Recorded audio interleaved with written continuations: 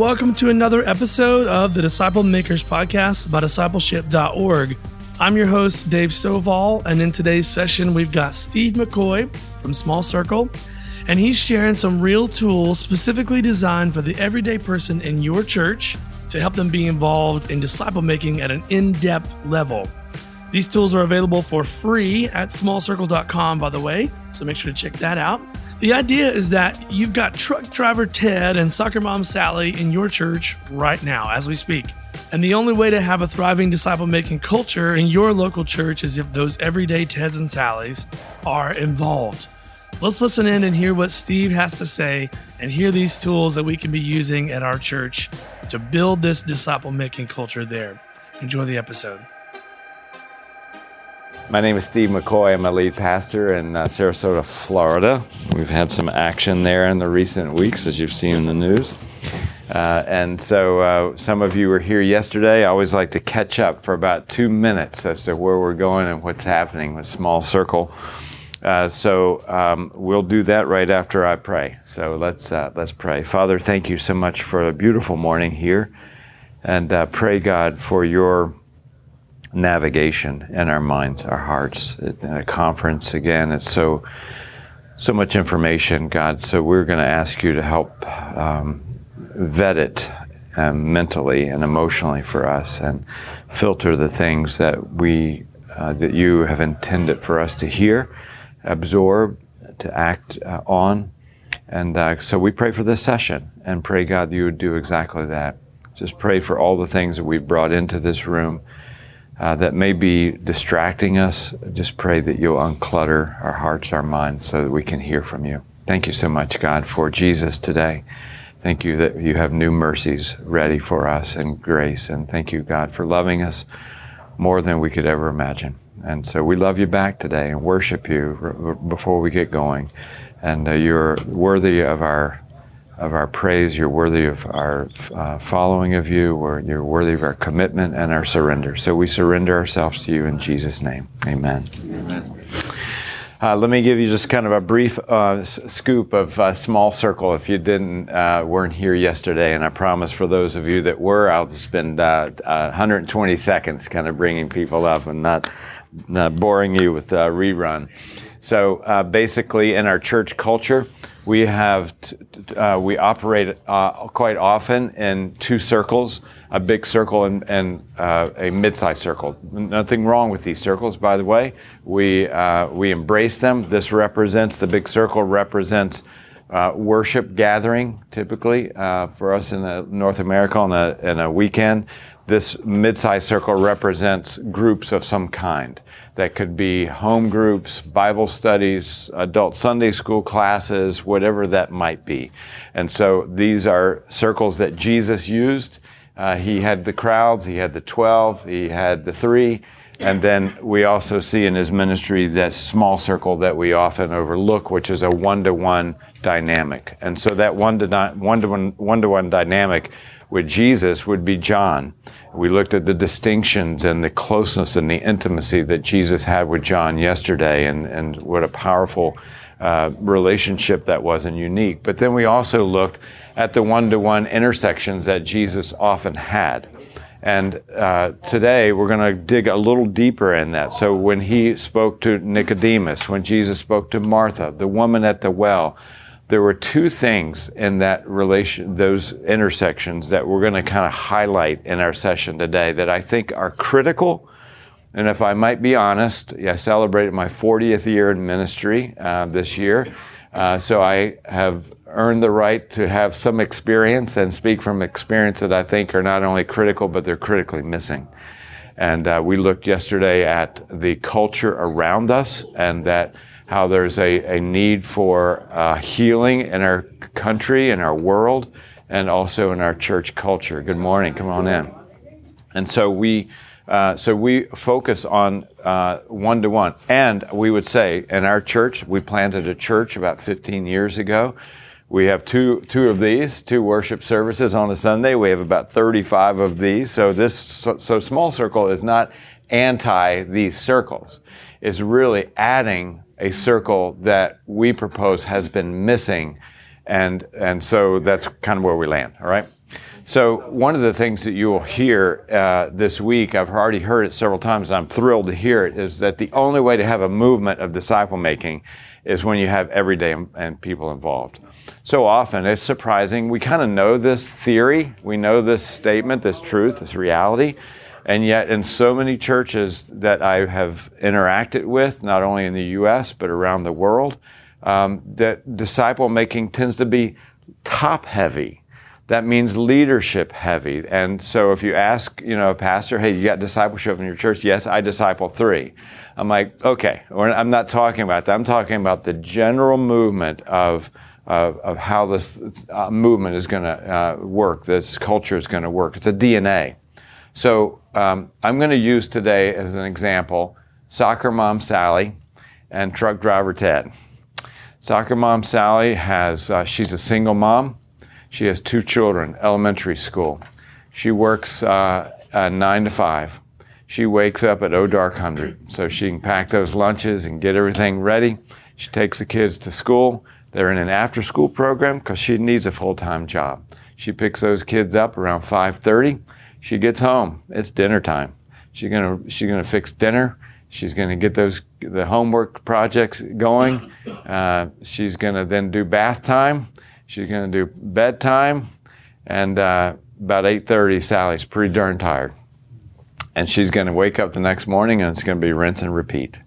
And she's going to wake up the next morning, and it's going to be rinse and repeat. And she doesn't get a big break.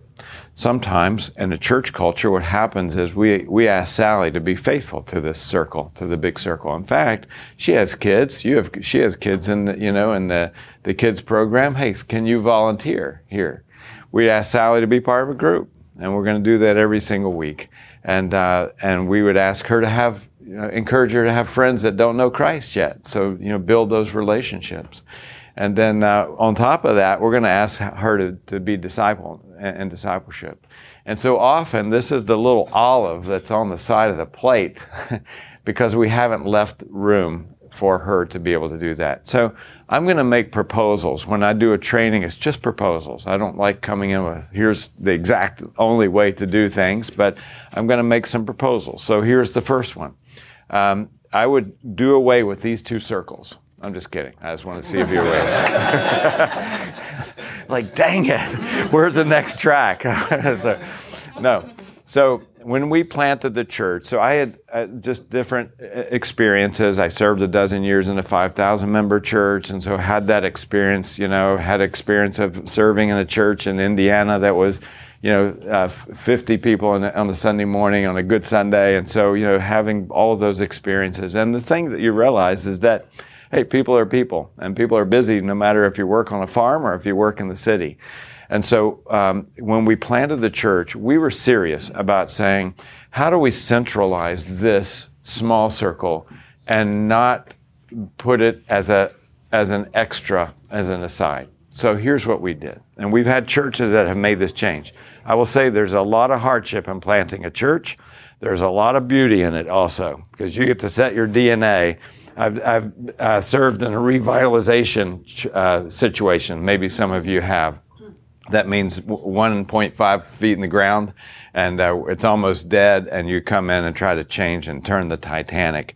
I'm asking God that I never have to do that again. And some of you may be in that. It's a beautiful thing when it works, but it's challenging. So I recognize that, in your given structures, wow, that would be a tough thing to do. So here's what we did.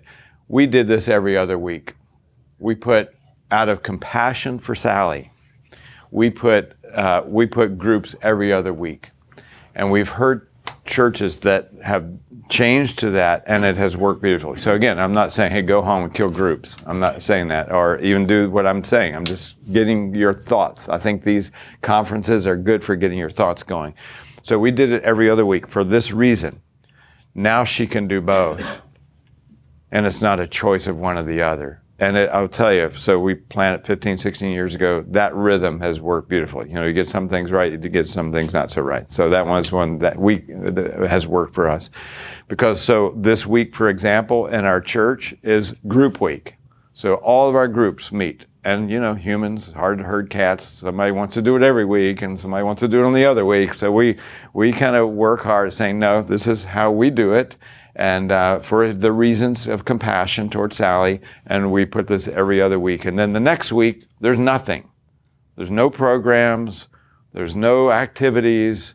There's a nothing week. We call it empty parking space. So we want to give Sally an opportunity to do this. So that's one of the practical reasons, one of the ways that we get people in. We're going to look at some of our tools today. And I do that cautiously because we don't, you didn't come just to look at somebody else's tools, et cetera. But let me say from the beginning that about 10 years ago, I had a Jacob wrestling match with God. Something was off. I knew something was off. I got away for a few days, spent some time with the Lord, and said, hey, is it my marriage? Is it my pastoring? Is it my parenting? So I'm putting all these things on the table and just saying, hey, what is it? And when I got around to the money part, that was it. I don't say it lightly. There was just a deep sense of affirmation and peace. Like, yep, we need to talk about that. So and what God has done with that since then has been just incredible, because he always, is 4 million years ahead of us, so it's easy for him to speak to us. And so, good morning. Come on in. No problem at all. So we, at that moment, said, okay, God, we're going to receive zero profit from these tools. So we're going to give them away. We recognize that over 80% of churches in the U.S. are under 150 people. They have tight budgets. Then God opened up the globe to us. We're in over 100 countries, 110 or so, 50 languages. We cover all those expenses, printing, translations, et cetera. So God has opened up the door. So I say that so we can breathe easily. So it's not like, on the way out, buy my book for $14.99. If you want to. No, I'm just kidding. So I want to show you the angle of the tools, again, with this mindset. How do we get everyday people involved? Now, here's what I mean by that, because I want to really have a definition. How do we get them involved where they can do it with their schedules? I've already talked about that. But how do we do it and get them here? That seems easier than you might think. I believe that it's easier to get them here. It's a little more tough to get them here, but how do we get them here? How do we get everyday people at a table for two? Because yesterday we talked about that we're created in this intimate design, with relational intimate design, right? And then, Adam and Eve blew it, and then we're hiding, and then we're broken, and so we're like, I don't want to, I kind of want to share because I'm designed that way. I want to be James 5:16, confess my sins, but I'm not doing that, so there's that inner tension. So it's not as easy to get them here. So I want to talk a little bit about that, okay? So when we look at our tools, and I think any tools, the question I'm going to ask you is, if you were going to sit down and write some tools, then I would say we kind of start with a journey. Let me just kind of give you a little bit of a feel for this. So sometimes when we talk about tools, there's some upsides and downsides. Our job, I believe, one of our primary jobs as pastors, leaders, for those of you that fit that role, is to equip, right? We've got to provide equipment if this is going to be an everyday person using them. I'll tell you why. Those of you that speak on the weekends, if you get up to your church and say, hey, go make disciples, everybody's going to be like, okay, got it. Jesus said it, got it. That's Great Commission, got it. Everybody's going to be on target. And they say, okay, 1, 2, 3, ready, go do it. You'll see a bunch of deer in the headlights, right? Because most people don't disciple, not because they're rebellious, but because they feel inadequate. And so that's when we come in. That's our job, to say, let me equip you. So if you're going to equip somebody, guess what? It seems simple. Got to give them equipment, right?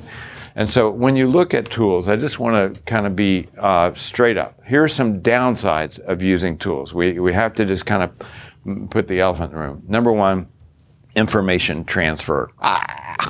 Hate it. We live in the information generation. Actually, you're going to see we're past the information generation. We're to another generation. But we've lived through this information generation where you can get the best apologists, the best preachers, the best Bible teachers, blah, blah, blah. To be honest with you, I think the older I get, the more it falls out of my brain, So anytime I'm like, okay, we're going to talk about the Babylonian exile, I got to Google it. Okay, when was that? We got so much information. So one of the things that when you're using tools, it can become Sunday schoolish. Hey Bob, would you put on question 3? So how do we get past that? So we'll talk about it. They can be academic and dry, and it can miss that life-on-life experience. So these are the downsides of tools. Obviously, I feel like the upsides outweigh the downsides because there's an up and down of everything. First of all, and at the top of the list, it builds confidence. It builds confidence. I can't tell you, the greatest thrill that I have as a pastor is to see people that would never, ever have been discipling, and now they are. Just because you said, let me help you with that, and you can do it, and then they get thrilled about it, and it's super cool. Replication. So my organic friends who said, I don't need that, here's what I think happens. In every church I've ever served, there are 2 or 3 or 4 Yodas, right? In other words, they can go to Panera, and they are super gifted, and I admire them. They can go to, like, hey, how's it going? Oh, man, I'm kind of struggling with this, that, and the other. Oh, let me just go right over here to Jeremiah, 13, blah, blah, blah, and they do it, and it seems like, wow, man, I'm impressed, so, and they just have that kind of that life, organic feel. Here's the problem. The more you sit with a person like that, the more you feel inadequate that you can also do it. It's a wonderful experience to receive that, but then okay, baton goes to you, you go do it. It doesn't usually work. So I see very little replication in an organic approach without tools. I'll go ahead and say to you that when people ask what is the success rate, which for one of the success measures for us is disciples who are now disciple makers. What is that success rate with these tools? It's over 80%. And the reason is part of the design. So when we planted the church, I looked at a lot of different tools. I championed those tools, but I was looking for some things specific, and this was one of them. Built into the DNA of the tool, how are we preparing that disciple to become a disciple maker eventually? So I'm going to show you how we approach that, okay? It keeps people on track. To be honest with you, when we were excited about one-to-one disciple making, one of the concerns I had as a pastor is like, okay, what if Bob is discipling Mark and Bob is super up on the book of Revelation and he just can't wait to talk about, the beast in Revelation on session 1. Hey, Bob, back it down just a little bit. So when you have tools, you have you got some guardrails here and some boundaries, and then I believe that they can be comprehensive. Okay, so here's what I mean by it. So let's say, for example, you have a disciple. Let's call him Marco, and he's going to run this track. So Stephen Covey told us that we begin with the end in mind. That's true for if you're studying to be a CPA or a doctor. Here's what you'll need to be and know when you get out. Therefore, we're going to back it up, and then we're going to say, okay, then how does this all work then within to get us from point A to B? So we're going to begin with the end in mind. So 4 simple things, nothing earth-shattering here. I would say that when Marco finishes, what do we want him to know, and who do we want him to be, right? There's the relationship, and there's the content. And so we want him to have a solid foundation in the basics, the basic fundamentals of the faith. If we did a street interview of church folk in our churches, it might be a little discombobulating, a little bit disconcerting to tell us about the resurrection, why that's important. 1, 2, 3, ready, go. And so we want to build some strong foundation. We also, what if Marco just had, those people that just have that passionate surrender life to the Lord? What if he had that kind of a relationship? That's what we're after. We're not just trying to get him to know more about God. We're trying to get him to love God and fall in love and live that kind of life. What if Marco could have the types of relationships that we're talking about here? Not just these, but these. So I will say, as a pastor, and when I hang my hat up for the final day, and someone would ask, "What was your greatest disappointment as a pastor for being a pastor for decades?" The answer will be easy for me. The answer for me is the immature way that I have observed that Christians handle conflict. Period. With all the mercy that we've received, all the grace that we have, all the talking about forgiveness and 70 times 7 and bear with one another, love one another, forgive one another, so many. It's a little surprising that we haven't been able to hey, come on, let's work through this. And so I know if you've been in ministry any amount of time, you probably share that. So how do we dig down deep and really have a different community? I read a lot of books, and a lot of times I just read a book, and I'm like, did he actually say that? And the book has said we can eradicate selfishness in our churches. I'm like, I'd love to go to that church. I'd love to be the pastor of that church where we have eradicated. Did you say eradicate?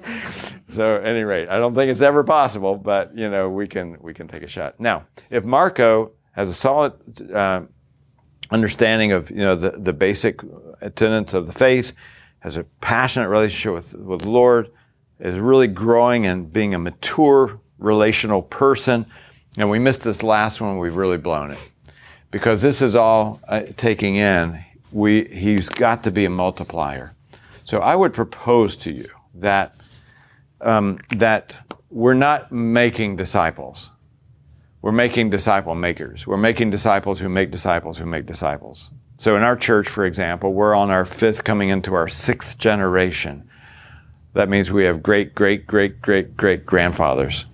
That's, if I might say, freaking exciting. That's really exciting. And it really, now, my wife always reminds me of this. Is it perfect at our church? No, it's not. We have some pairs that don't make it, some pairs that, blah, blah, well, whatever. It's a human experience, but we're positioning ourselves more for this to happen. All right? So that's kind of, I think, so important. So let me show you then how we take these 3 areas and say, okay, so here's one of our main tools. It's called exchange. The title is X as a multiplication symbol in mathematics, so we're multiplying change, and you'll notice there's a red circle in the middle of that. And so if you superimpose these over a football field like this, and you come down to the last 20 yards, it's called the what? The red zone. That's the toughest place. It should be tough. Disciple making should be tough. It should be messy. It should be keep you up at night sometimes, praying over things, etc. So that's where we get the title. Okay, so each of these, so we have 4 what we call modules. I won't spend a lot of time on this, but we have 4 modules, and they really tackle these areas. Each of these modules has 6 sessions in it. And so here's the second thing. So when we say, hey, a proposal is to interweave the groups and the one-to-one. The second proposal is I highly suggest that you don't meet, if you use these tools, don't meet every week with the tools. Because it's going to seem like it's about the information. You need to go have lunch together on the off week. You need to go take a walk. You need to go to a ball game. You need to go play ping pong, whatever, bowl, whatever is fun for you. Go fishing or, I just realized I don't do any of that. I don't think I have enough fun. All right, so each of these have. So when you look at zero in on them, let me just kind of give you an idea. And so you'll notice, by the way, that so the first book is 0, The second book is 1, the third book is 2, the fourth book is 3. This has frustrated people around the world to my great delight. I love it because it's going to make them think. Basically, the reason behind it is this is ground level 0, how to make God first. 2, how to have 2 relationships, and baby makes 3, right? So we're multiplying. So it does have some kind of, rhyme and reason to it. And so each of these, as I said, has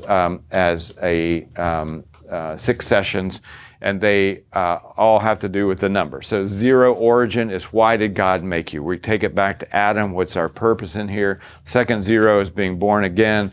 No exceptions. We've all, fallen sinners. 0 gravity is the cross, taking the gravity of sin and shame. No fear, resurrection, and no way possible without the Holy Spirit in our life. So when you look at these, you think, okay, that seems pretty normal. There's nothing, fall out of your chair about that. Let me tell you a distinction.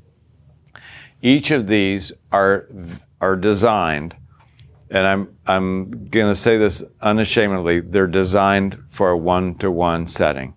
Some people say, can I use your tools in a group? I'm like, you can do whatever you want, but it's not designed for that. So because I think there are a volume of collections and curriculum and all that written for groups. So I would say, don't use this. Go find a group curriculum if that's, what your approach is going to be. And I say that with honor. I'm like, man, I can show you stuff that's better for groups. This is designed specifically for one-to-one. Here's where it makes a difference. We're not just going to talk about, let's say, just the fallenness of the human race. We're going to zero that in on an individual. And we're going to say, how does this affect you? How does this, and so you can talk a bit different in the one-to-one. So let me I'm going to put this over here because we'll be dead if we bleed through it on the wall. So we talked a little bit about this yesterday. So we talked about relationships. In a relationship here, most relationships in the big circle are casual. Then when you get here, they can be more close. But then we saw yesterday, these relationships here can be a confidant, like a confidential, right? And I believe this is a big, big, big part of what we're missing here in our church culture. For a safe place for someone to say, my marriage has got some cracks in it, or man, I'm struggling with selfishness, or I lose my temper so much, or I'm addicted to pornography, or so after time. It's not going to happen in 10 weeks. It's just not. It's not going to happen in probably 20 weeks. It takes time, as you're going to see. I'll show you how the tools are designed. Again, soccer mom Sally, how do we get her to this? Not how do we get her just using the tools. Who cares, right? How do we get her to that depth? And this is all part of, you'll see the kind of the big design of it, right? When it comes to so there's the relational side, and then there's the content side. In the content side, usually in the big circle, it's common. Blessed are the poor in spirit. This is how Jesus is preaching. Just like we do when we get on Sunday morning. We get on Sunday morning, we got people searching for God, looking for God, exploring who He is. We got people that just came to Christ. We got people that came to Christ 5 years ago, and I got people in the room that came to Christ longer than I came to Christ. So as a preacher, you're trying to not be over the heads of somebody new or doesn't get it. And you're not being so simple with the seasoned folks. And so same thing here. When you come here, this can be more concentrated, or sometimes I'll say clear, because it's got to start with a C, by the way. I don't know. Hey, we're preachers. So it can be more concentrated. Hey, Jesus, could you explain that parable that you preached about on the sermon, on the sermon you did just a few days ago? I didn't quite get it. So here in a group with the content, we can hey, let's concentrate a little bit. Let's do a Bible study. Let's do something a little bit more than we can do on a Sunday morning. Okay? Here's the key. Put on your goggles. Watch this. This is the beauty of one-to-one. This can be customized. I have 2 sons. One's a sophomore at Florida State University, and one's a senior in high school. They surpassed Dad's ability to help with homework many years ago. So, they would say, so Dad, is the integer, I'm like, stop right there. You lost me. You bet, man. So what we would do is, guess who we would hire? A tutor. So our boys are regular boys, they're not academics, but they're regular boys, make decent grades and all that. So they're not super excited about, a tutor and all that jazz. But what they would do is they would freak out here in the group, in the classroom, or even probably this is more of a, classroom of 30. And now here comes the test on Thursday. Dad, I'm going to tank. I'm in chemistry. I am going to tank. Hey, how about we call, Mrs. Ilbert? Okay, that'd be great. I'm like, wow, they're really excited about it, right? They would come out of a session with their tutor beaming, not academics. These are not scholars we're talking about, beaming, because they say, I get it. Then they'd ace the test, and they find there's so many people sitting in our groups in our churches, that everybody else looks like they got their act together, right? And so we can come here and we say, hey, let me customize that, just like Jesus did at the woman of the well. Hey, let's talk about your history with men. Well, he wasn't talking to that with Nicodemus. He wasn't talking to that with Martha. Martha, girl, you're overloaded. You could have microwaved something, but you had to do the turkey dinner. So that was customized to her. Nicodemus, you're a leader of Israel and you don't understand the movement of the Holy Spirit? Wow. Peter, forget the crowd, okay? Forget the rest of the guys. I'm asking you, Peter, will you love me more than these? You see, when you begin to see it through those lenses, like, dude, he had a lot of customized conversation. So in our next session, we're going to talk about how do we bring this off the page. So I'll give you a little taste. When we talk about the resurrection, we have in every session what we call labs. And this is I'm just giving you a little appetizer for our next session, because we talk about how to overcome information transfer. So we would say, hey, the guy I'm discipling, his name is Dave. Hey, Dave, you know that cemetery on 41 in Clark? We're going to meet you there this time when we have our session. They never know what we're going to do, where we're going to meet, what we're going to do. And we walk in the cemetery, and we're having conversation about the content that they've read. So it's not like, hey, Dave, what'd you put on question 1? We're trying to get in the marketplace. It's like Jesus. We're thinking about this. He could have taken those thousands of people and fed them himself, but he gave them the baskets and said, watch this, right? And they're like, okay, I only got 2 left. Whoa, I got 12 left, okay? Whoa, I got 18 left. They were experiencing the lab as he was getting ready to teach, right? So we're walking in the cemetery, and we're just kind of talking about the resurrection, talking about the session, and we'll talk about how to do that. And then we come across this little corner in the graveyard that has infants buried, and he starts to tear up. And I explained to him, you have to be vulnerable as a disciple maker. I explained to him, like, man, we were so excited when we moved to Sarasota. My brother was here. My parents were moving in. My wife and I moved in. It's the first time in 30 years we've ever been together. And 2 weeks in, my dad and my mom were in a car accident. My dad was killed. And I was super close to my dad. I still get moved, you can see, right? But I'm opening him up and taking that wall of, because we're living the resurrection. It's not a concept in a book. He's tearing up with this kids area. I'm like, hey, what's the trigger? Why are you? He said, when I was 5, my 2-year-old sister died. I said, what'd that do to your mom? She goes, she was missing, emotionally, MIA, for a decade. So we began just to unfold. I'm like, hey, what's the resurrection mean to you? See, this is impossible. I love my group. I'm in a group. I love my group. Not anti-group. I'll say it over and over. But that conversation is impossible here. It's impossible to get that specified, that personalized, that customized. And so what we're doing is, so when you look at this list, like, okay, it looks normal. But man, we like, how do we always do that? Not the information. Okay, so it's hard to capture that. So so let me show you the overall design. And this is, so again, how do we not only disciple and have life change in Sally, but how do we get her to become excited about turning around and investing in others?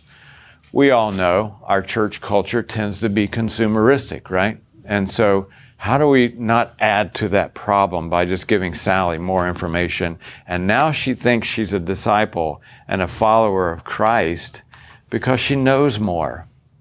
God forgive us for that, right? I mean, of just thinking that we've made disciples by more information. So if you take these books, 0, 1, 2, and 3, this is how we get over 80%, I think, in our disciples. So each of these has 6 sessions, right? And we suggest highly, strongly, that you don't do them every week, right? So if you do every other week, it's going to be 12 weeks per module, just like that. 12 weeks per module. Now, people do get sick. People go on vacations. People can't make it this week and all those types of things. And here's another beauty of one-to-one. You need a bigger room next time. Please. Here's the beauty of one-to-one, that you can hover as long as you want. In a group, there's kind of an inertia, right? Hey, we got to move on. Let's say this is math class, and me and Jake, we're kind of struggling with multiplication, and she's talking about multiplication, and everybody's like, got it, 17 times 18 is 149, or whatever it is. And they got the chart, and all that, but we're like, we're not going to raise our hand because everybody looks like they're getting it. Now the teacher says these haunting words. Let's now move on to division, since most of you seem like you get it, right? Like, no, right? And so we're struggling with this. And so what happens then is that we get left behind. Now the teacher can't say, hey, now Jake and Steve, they're struggling with just a little shade, on this multiplication. So the rest of you have it. So we're going to hold up for these guys. I don't know, probably take us about 12 more weeks, right, to get it. Same thing in a group. I've been in this men's group. I don't lead it in my church. 10, 12 guys, love it. We do hard stuff, climb walls and run till we vomit and all of that. I'm the oldest and the weakest. It's a good lesson of humility, and so a lot of like, hey, I'll catch up with you later, So, but we pride ourselves on being transparent. There's a Hebrew word for that, phooey. And so some guys will say, they'll bring into the group, hey, I'm kind of struggling with this. But how long can you do that, right? So the beauty of this is that sometimes I had a guy that, our tools would normally take, I'll show you. So let's say nobody takes a vacation, no hovering, blah, blah, blah, blah, blah. So this is 24 weeks. This is 24 weeks. Well, 26 would be a half a year, right? So this is basically 6 months, and this is 6 months. A lot of people freak out right there. Like, wow. Well, I'll just remind you that Jesus didn't come down for a weekend seminar. 3.5 years. Colossians chapter 1, he made everything, including us, and he understands the psyche. So I'm going to beg you. I beg you to understand and to embrace the fact that certain things in life cannot be sped up. And this is one of them. Now you can speed these things up, right? Let's get around the baseball diamond. We can do that, but not this. We've learned this, by the way. We thought it'd be a good idea to, inject some steroids into chickens and make them grow faster, bigger. That didn't turn out great. Or genetically modify our produce to make it bigger, faster. That didn't turn out great. So you can't genetically modify or put steroids into relationships. You've got to wait You've got to wait. It takes time. And so we're slowing down on purpose. So you could do the whole deal in 24 weeks. And trust me, we have type A's that they want to. On to the next one. But I'm telling you, here's the deal. Here's what happens. And here's part of the design, all right? So when you come to the 6-month mark, I can't explain it, but something has happened. Enough time, the Holy Spirit, and tools that are designed specifically for tearing down that wall of Adam. When Dave and I both wept in the cemetery, the wall of Adam came down that much. And then when we did it again, it came down that much. And when we did it again, it came down that much. And when we did it again, it came down that much. It takes time to chisel that old wall. It's been up for a long time. And so when we finally get to here, this is what I feel when I'm discipling another guy. I'm like, now we're starting. Now we're starting. What we were doing here is a lot of chiseling, but now, not with everybody. And you don't people freak out like, oh, I got to tell them what what sin I had last week. No, you just let it flow as it's going to flow. I've had different personalities. Some are a little more closed. Some are more open. The guy I'm with right now just happens to be super open. And, so it's beautiful. But here's what we do. So for each of these modules, 6 sessions in each, we have a disciple maker book and a disciple book. And that disciple maker book they're pretty much the same, except you have a disciple maker guide. I'm going to show you this in just a second. And people around the world say, thank you for the guide. So I'll explain that a little bit different. Disciple maker, disciple. Second book, which is book 1. Thank you. You're better than my church. Disciple maker, disciple. But now we've been together for 6 months. And here's why I believe we have what helps in having over 80% disciple makers. When we get to book 2, we are no longer have a disciple book. We're now going to be iron sharpening iron. Here's why.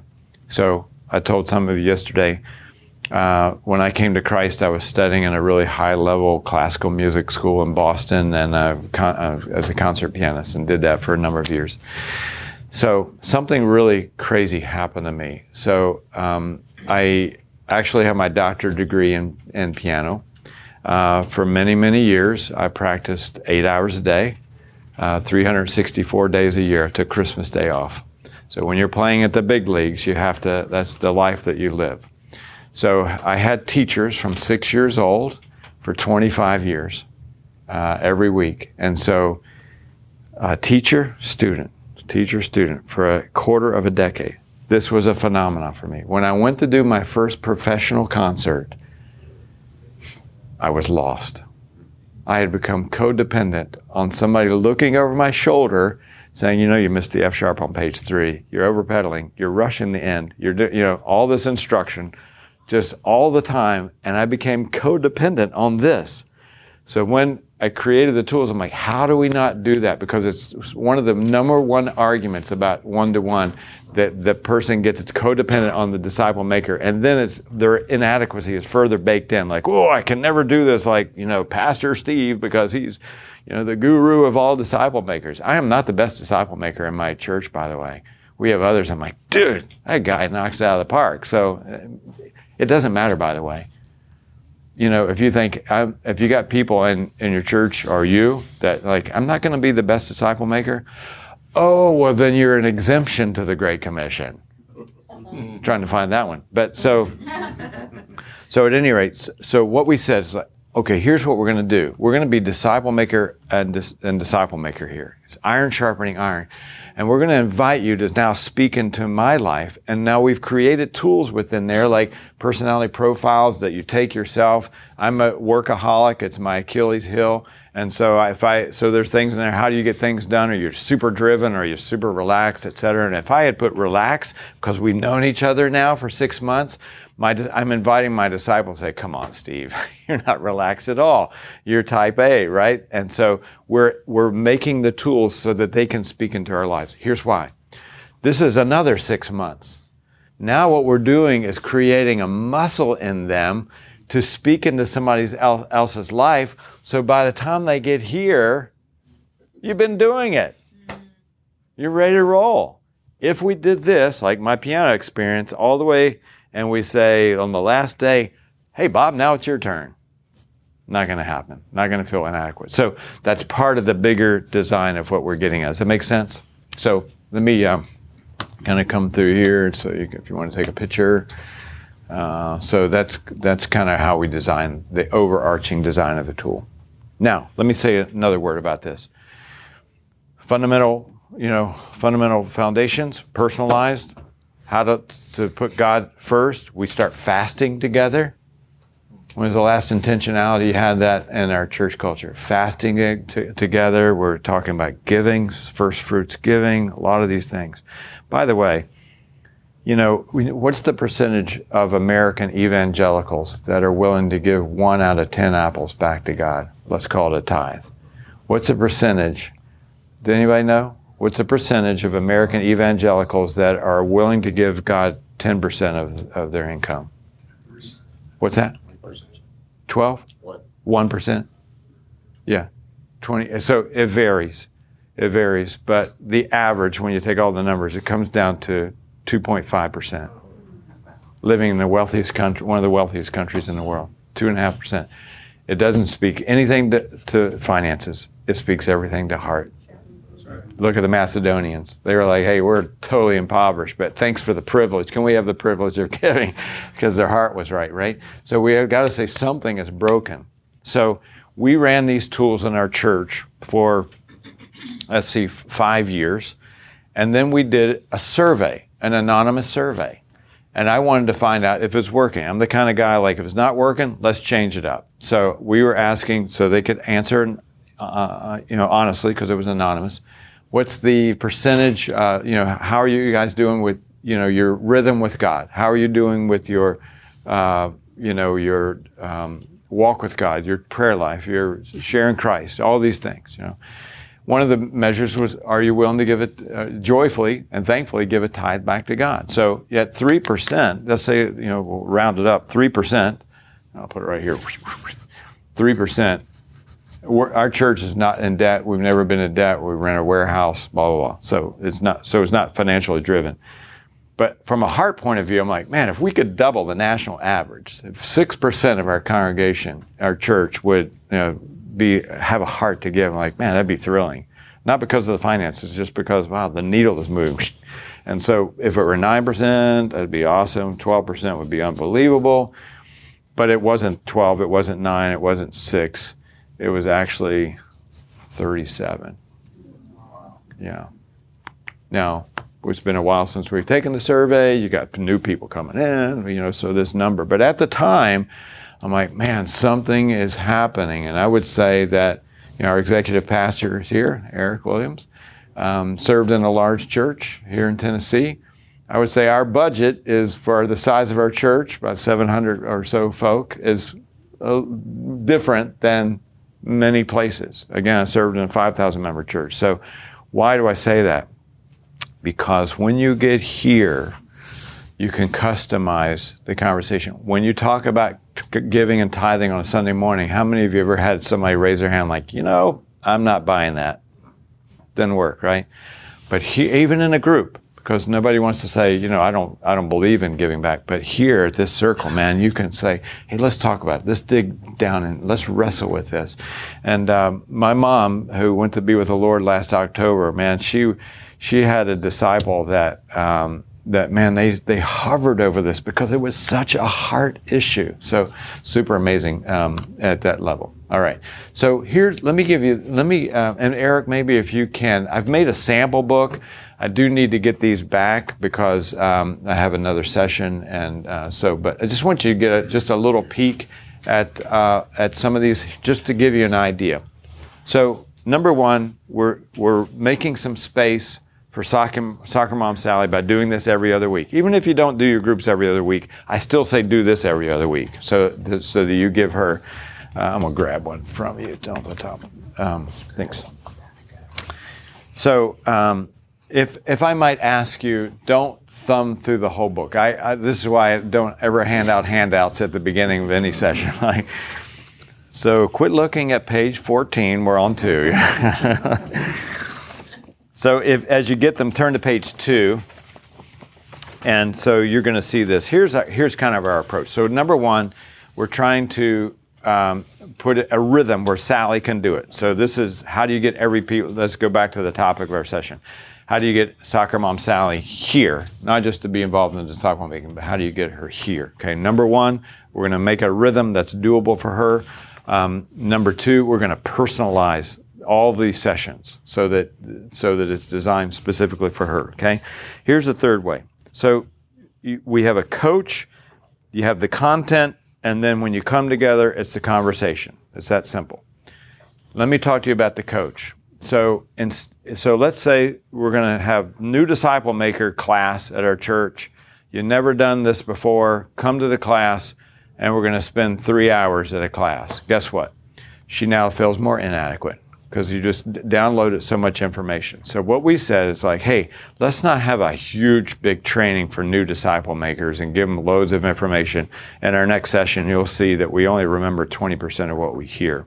So what we said is, what if we put bite-sized coaches along the way? We call them guides. So for every single session, there's a 2-page guide for the disciple maker that says, hey, here's what to look out for. Be careful about this. Here's what the focus of the chapter is about.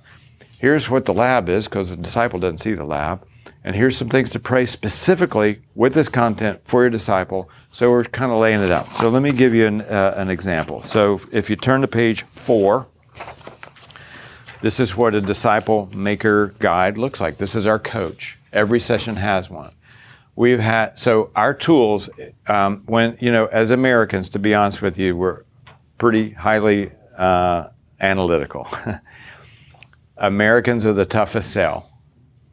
So when all the questions about what if this happened, blah, blah, blah, I'm like, I typically will show some villages in the most remote areas of the world and say, let's just relax and do it, And so we've had many people around the world say, hey, thanks for the guide, because we feel that if our tools are not plug and play, we've really failed. So this, we ship books out and they pick them up. Oh, gotcha. Okay, here's what it's about. Great. And we're turning the page and we're ready to go. So this is our effort to get Sally to be more confident. You can do it. Just read, here's what you're going to focus on. Here's a word of advice. Hey, heads up for this. Like we talk about the Trinity in the first session. Nobody has fully understood the Trinity for centuries. You're not either. So Sally's not going to either. So chill out. We'll talk about story starters next time. We journal, how to get past the information transfer, blah, blah, blah. And so that's the guide. If you turn to page 6, both the disciple maker and disciple have this 2-page, never more than 2-page. Soccer mom Sally doesn't have a lot of time to read. Never more than 2 pages to read. We say it's short, but not shallow. Nothing is shallow. We believe in digging deep and going, but it doesn't have to be 14 pages to read, right? And then if you turn the page, there's also a study sheet. We want to get the muscle built and having Sally start to study right away on her own. Then when we come together, and you'll see there's a place to journal, we talk about that in the next session. So that's it. Every chapter looks this way. So when they see the next one, oh, okay. So we find that after about 2 or 3 sessions, they're like, I got this. That is a glorious moment. I love that moment when they're like, oh, I can do it. Yes, you can do it. Jesus wouldn't have asked you to do it if it was impossible, if it was pole vaulting to get there, right? So it literally is plug and play, okay? All right. If you turn to page 10, this is the disciple guide. So that's the only difference in the disciple books and the disciple making books, right? You have a disciple maker guide for the disciple maker, you got a disciple guide for the disciple. Otherwise, the introductions are the same, the content are the same. So I'm going to meet Jake next Thursday. I'm going, hey man, why don't you read your stuff? I always say it's going to take you about 20 minutes. But I'm like, I wouldn't suggest you read it every day, like a devotional, and really dig in. You're going to see something different. Then when we get together, we're just going to have a conversation. And so when we get together, we have a conversation. There may be some things in the worksheet. I'm like, hey, what'd you put for that? But I forbid you to say, what'd you put on question 1? Would you put on question 2? I will find you and slap the spit out of your mouth. It's not. We're trying to get away from that. So sometimes we're like, hey, what'd you learn? What'd you learn about yourself? What'd you learn about God? You know, what was challenging? What's God asking you to do? Just all those organic questions, right? Nothing out of the ordinary. All right. If you'll turn to page, page 16. 16. This begins book 2, which is the third book. When I talked about a relational assessment, we began to assess ourselves, just to give you a flavor of what that was. By the way, you can go on our website, smallcircle.com, and these are the entire enchilada is downloadable PDFs, no charge. So you just go on there. It lists all the languages that we're in. You can download it in Arabic or Spanish or whatever. You can download it, all the tools there. The last session we do, our 4th session, is about the mobile app. So all that you're seeing is also in a mobile app. There's no cost to the mobile app. I'm not an ebook reader, but I will tell you, I used the mobile app one time, like I will never go back. What we're talking about, Soccer Mom Sally, it takes it to a new level. There are things that you can do in the mobile app that are like pretty darn cool. So that's our 4th session. All right, take a look then, if you would, at page 26. So we ran this in our church for a couple of years, and I began to ask, is exchange too heavy for a brand new believer? And so the answer kept coming back, yes, it's too heavy for a brand new believer, all the assignments and this, that, and the other. So I'm like, okay, let's make a tool for brand spanking new believers. So we call it Next. You'll see in the upper left corner, it starts with 01, and so the topics are super, super simple. Your new identity in Christ, how to begin to read the Bible, how to begin to pray, the importance of believers' baptism, who is the Holy Spirit at the most basic levels. What do you do when you're tempted? God's going to love you no matter what, even if you blow it. How to begin to share your testimony, your story. What's the importance of the local church, a community of believers? Why does God ask us to serve? And then how do you determine the common will of God, what God wants you to do? We have really found this helpful. Now, we break the rhythm.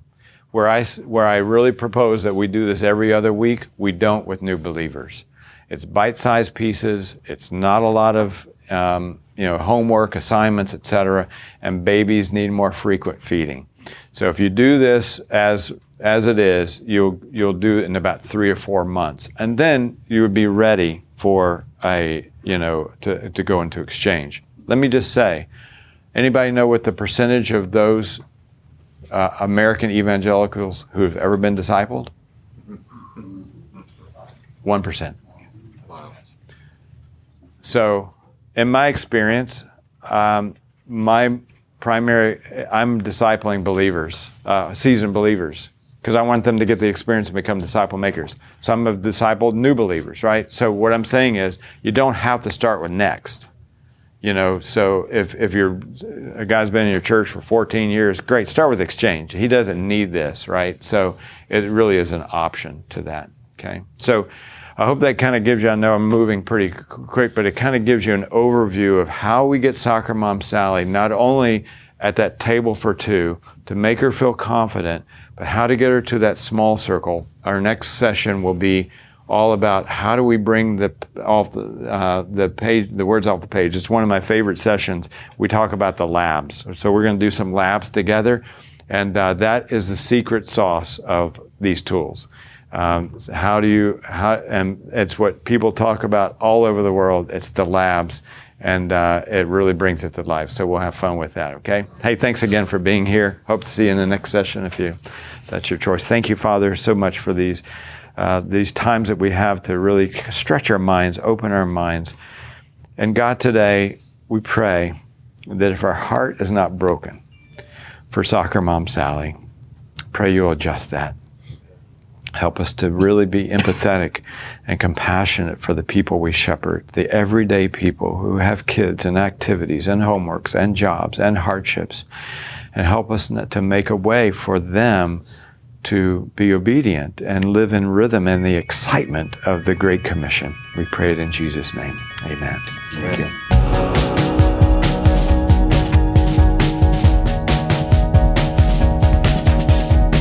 Thank you so much for listening. I hope that you enjoyed the episode, but also I hope that you walked away with some practical things that you can start doing at your church to help create that disciple-making culture there, because it's desperately needed everywhere.